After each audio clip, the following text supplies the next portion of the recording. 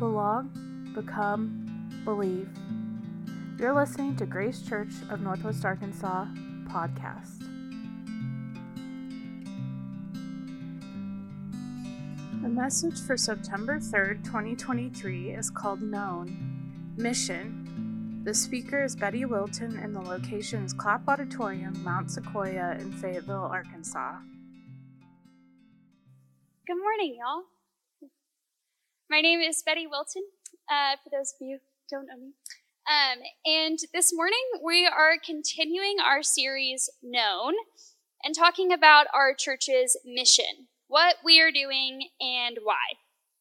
And as I was thinking about our mission here at Grace, my mind jumped to pecan trees. One of my favorite books is a book called Breeding Sweetgrass by Robin Wall Kimmerer. And she spends a chapter looking at the wisdom pecan trees have to offer. And I'm especially drawn to this chapter because my family has part of a pecan orchard down in Paris, Arkansas. And so they've been often a topic of conversation. Because the thing about pecan trees is that they are not at all consistent or predictable in their fruiting, which obviously can be really frustrating at times. Sometimes they'll go years without fruiting, not one tree, not one pecan. And it was so annoying because it seemed like anything that we did to care for them didn't really make any difference. Like they were just stubborn on their own.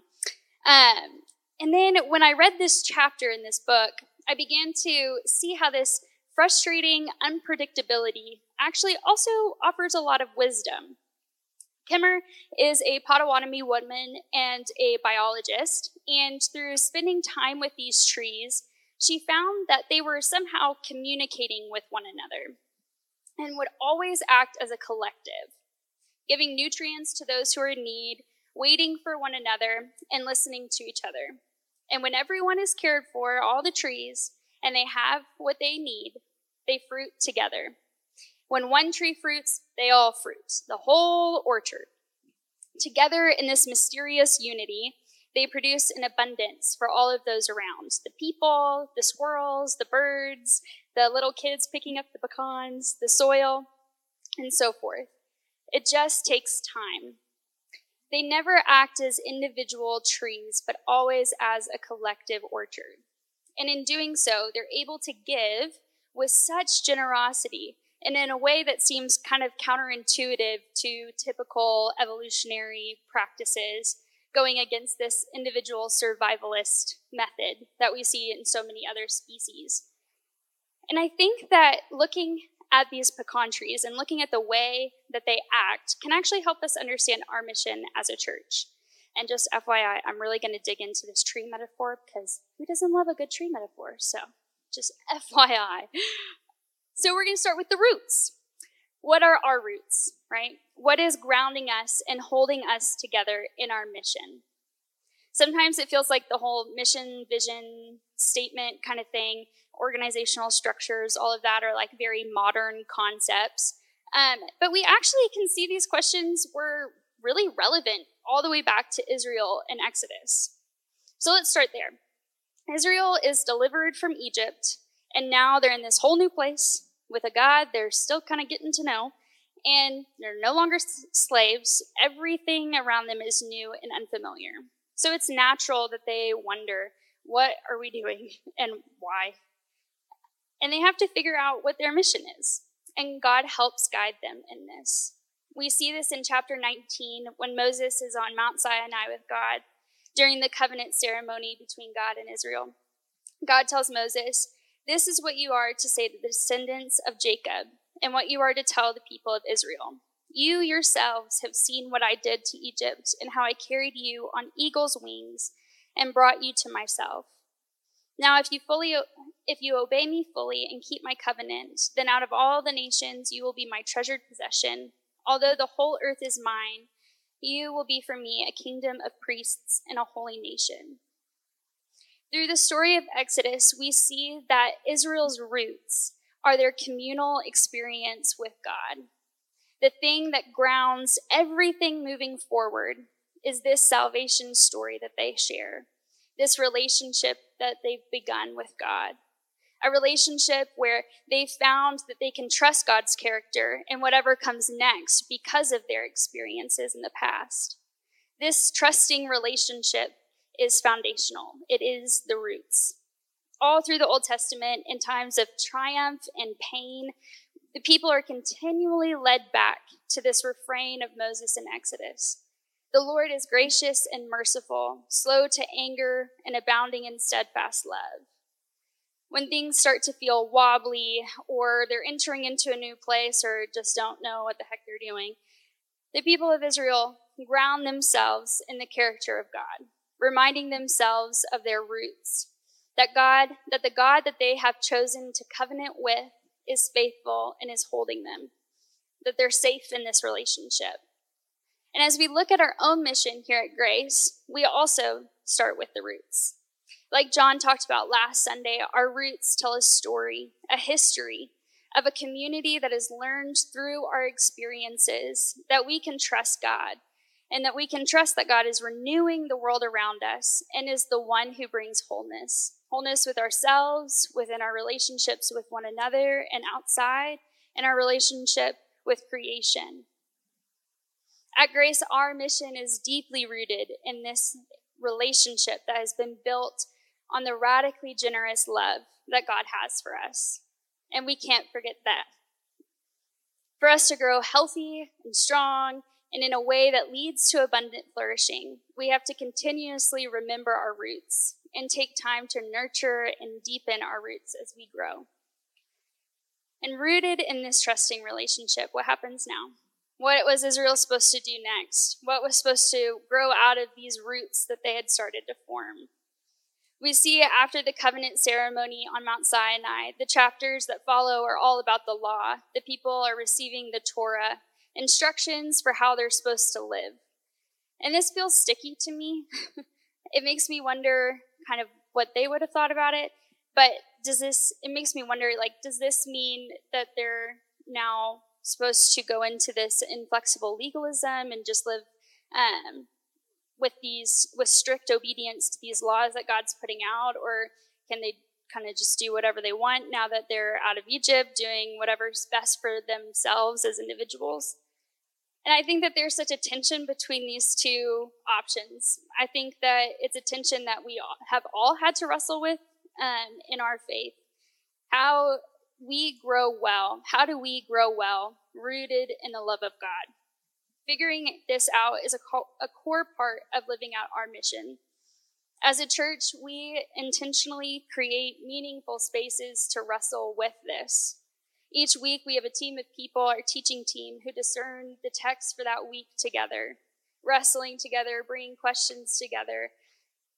And on Sundays, we take time to sit with the text like we are now, because we want to make sure that this is this place where we can unabashedly bring our questions and doubts.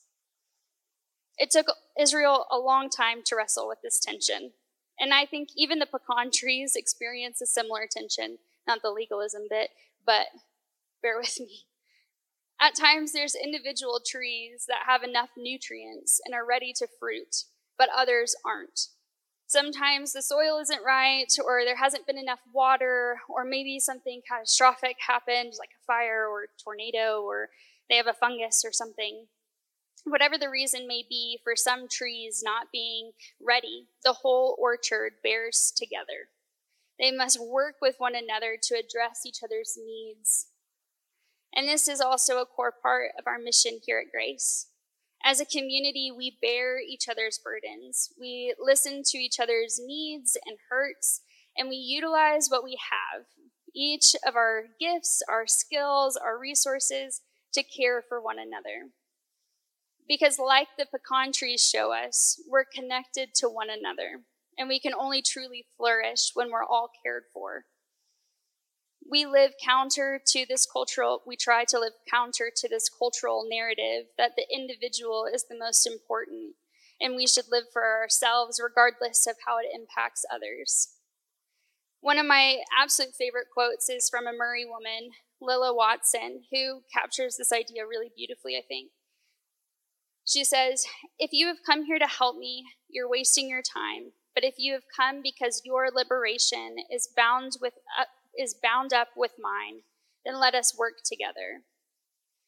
At Grace, we don't bear each other's burdens or journey together because we're trying to save each other. We don't do it because we feel like we're bound by this law.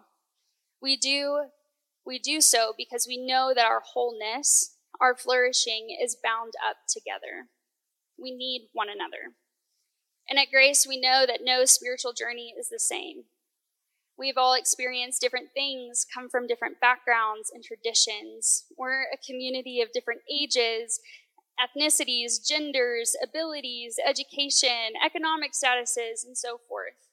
And this is really beautiful, and it can also cause tension and conflict.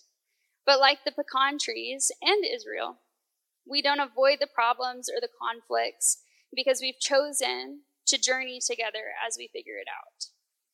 We know that we're not going to be producing an abundant feast of fruit every year, and that's okay. Growth isn't constant. We can't perpetually be in spring. At Grace, we try and remind ourselves of this seasonality as we follow the liturgical calendar. And it can be super frustrating to have to experience some seasons, but we believe that we're able to weather these seasons because we're rooted together in the love of God. And then naturally, we also are going to have seasons of growth and fruiting and spring. Thank goodness, because if it was all winter, I don't think I'd stick around. So let's look a little deeper at what's supposed to grow out of these roots. We see Israel trying to figure this out, all through the Old Testament, but in Micah 6, and in this book, the context, Israel's in the midst of exile and serious crisis. The people are lost, confused, hurting, trying to figure out if legalism's going to help. And so the prophet Micah offers help to his own people by reminding them of their roots, reminding them of God's character and what their lives should look like having been transformed by God's love. In Micah 6:6-8, it says, "With what shall I come before the Lord and bow myself before God on high? Shall I come before him with burnt offerings, with calves a year old? Will the Lord be pleased with thousands of rams, with 10,000s of rivers of oil? Shall I give my firstborn for my transgression, the fruit of my body for the sin of my soul? He has told you, O people, what is good. What does the Lord require of you but to do justice and to love kindness and to walk humbly with your God?" That is the growth, the trunk, if you will. To do justice, to love kindly, and walk humbly with God. And when the people, again, start to get confused and wander and think legalism, or on the other side, the severe individualism is the trunk, Jesus comes and reminds us ultimately with the greatest commandments. "Teacher, which is the greatest commandment in the law?" And he said to him, "You shall love the Lord your God with all your heart, with all your soul, and with all your mind. This is the great and first commandment." This is our roots. And a second is like it, the trunk. "You shall love your neighbor as yourself. On these two commandments depend all the law and the prophets." And so what's growing out of our roots here at Grace? What are we doing tangibly right now? Well, guided by this call of Jesus to love God and to love neighbor, and striving to obey it, not because of legalism or anything like that, but out of our own experiences of God's transformational love, we lovingly and graciously choose to journey together, figuring out how to love like him and be loved ourselves. We tangibly do this by creating intentional rhythms and practices. Each Sunday, we gather together and we remember our roots, and we listen to each other's experiences and the wisdom of the text, and serve one another. And I like to think of Sundays as the time that the pecan trees are talking to one another and meeting each other's needs. It's a time where we remember who God is and all that God is doing in the world around us. It's a time of nourishment and rest. And then, still connected to our roots, we go out individually into our busy lives, to our own part of the orchard. Each of us has an individual part to play in this ecosystem that we're a part of. As we go out, we use these unique gifts, skills, and resources that God has given us to bear fruit. And at Grace, we try not to be a super program-focused church because we believe that each of us has a unique role in our little subsections of the community. We each have opportunities to love our neighbors in different ways because we all rub shoulders with different people. And while each of us are playing that individual part, it's all part of the greater ecosystem and is all contributing to that, not just of Grace Church, but of the whole body of believers for the benefit of the world around us. And at times, we need to band together and meet the needs of one another. Our mission as a church, what we're doing, changes. Our why, the roots, remain steadfast. But like I said before, there's seasons. How we're living out our roots is going to look different season by season because people, resources, the climate, organizations, communities, all of these things change. It's natural. And right now, our congregation is filled with people who are serving in different ways. And maybe through the little question at the beginning, you find somebody that has a similar skill or passion or likes the same organization or same sports as you, whatever that is, because we can team up and we can work together. And this is what I found so interesting about the pecan trees, actually. In this piece of wisdom, Kimmer explains that they do this, that they show a capacity for concerted action, for unity of purpose that transcends the individual trees.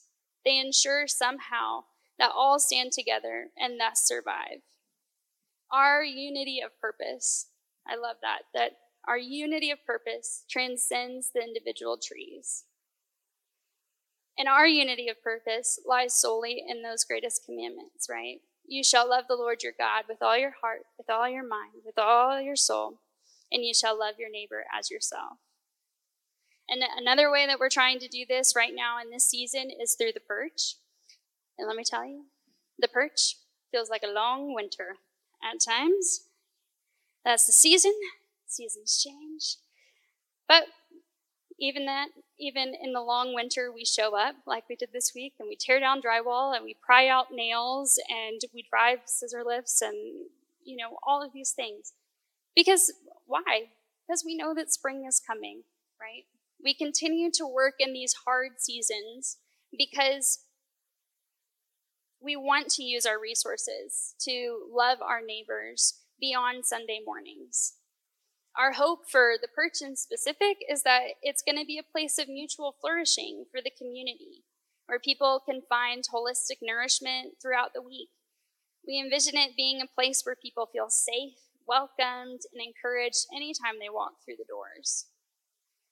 And I look at the pecan trees and remember that when we're ready, together we will be able to give generously and offer a place where people can experience radical and transformative abundance.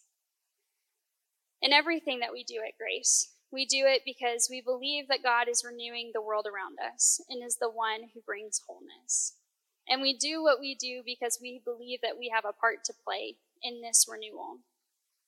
And as John talked about last week, a core way that we do this is by centering our practices around this table. Each week we come to this table to remember our roots. It helps that the table literally looks like roots. Here we're remembering and reveling in this radically generous love of God. This table, this practice, holds each of us together. It reminds us that our liberation is bound up with Christ and with one another, that we're called to lovingly and graciously journey together as we figure out how to love like Jesus and how to be loved. This table, representing the love of Jesus, is open, inclusive, diverse, and available to everyone. And our mission is for our church to offer a same kind of space, to gather people around this table and experience the abundance that God has on offer for our world. Whoever you are, whatever the journey that brought you here, Jesus welcomes you to this table. So I'll invite the worship team back up, and I'm going to pray, and then we'll enter into a time of communion. Jesus, thank you so much for who you are, who you have created each of us to be. That you are a God who brings wholeness, that you are a God who brings us together, that you have chosen to work through us, even when we don't feel adequate or like we have enough. But you continue the work through us, and your Spirit guides us. We pray for our church as we continue to live out this mission, that you guide our steps, that you bring us together and deeper in relationship with one another, with our community, and with you. We love you and we praise you. In Jesus' name, amen. Thank you for listening to Grace Church of Northwest Arkansas podcast.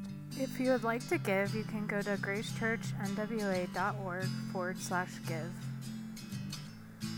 You can find more about us online at gracechurchnwa.org. Grace and peace.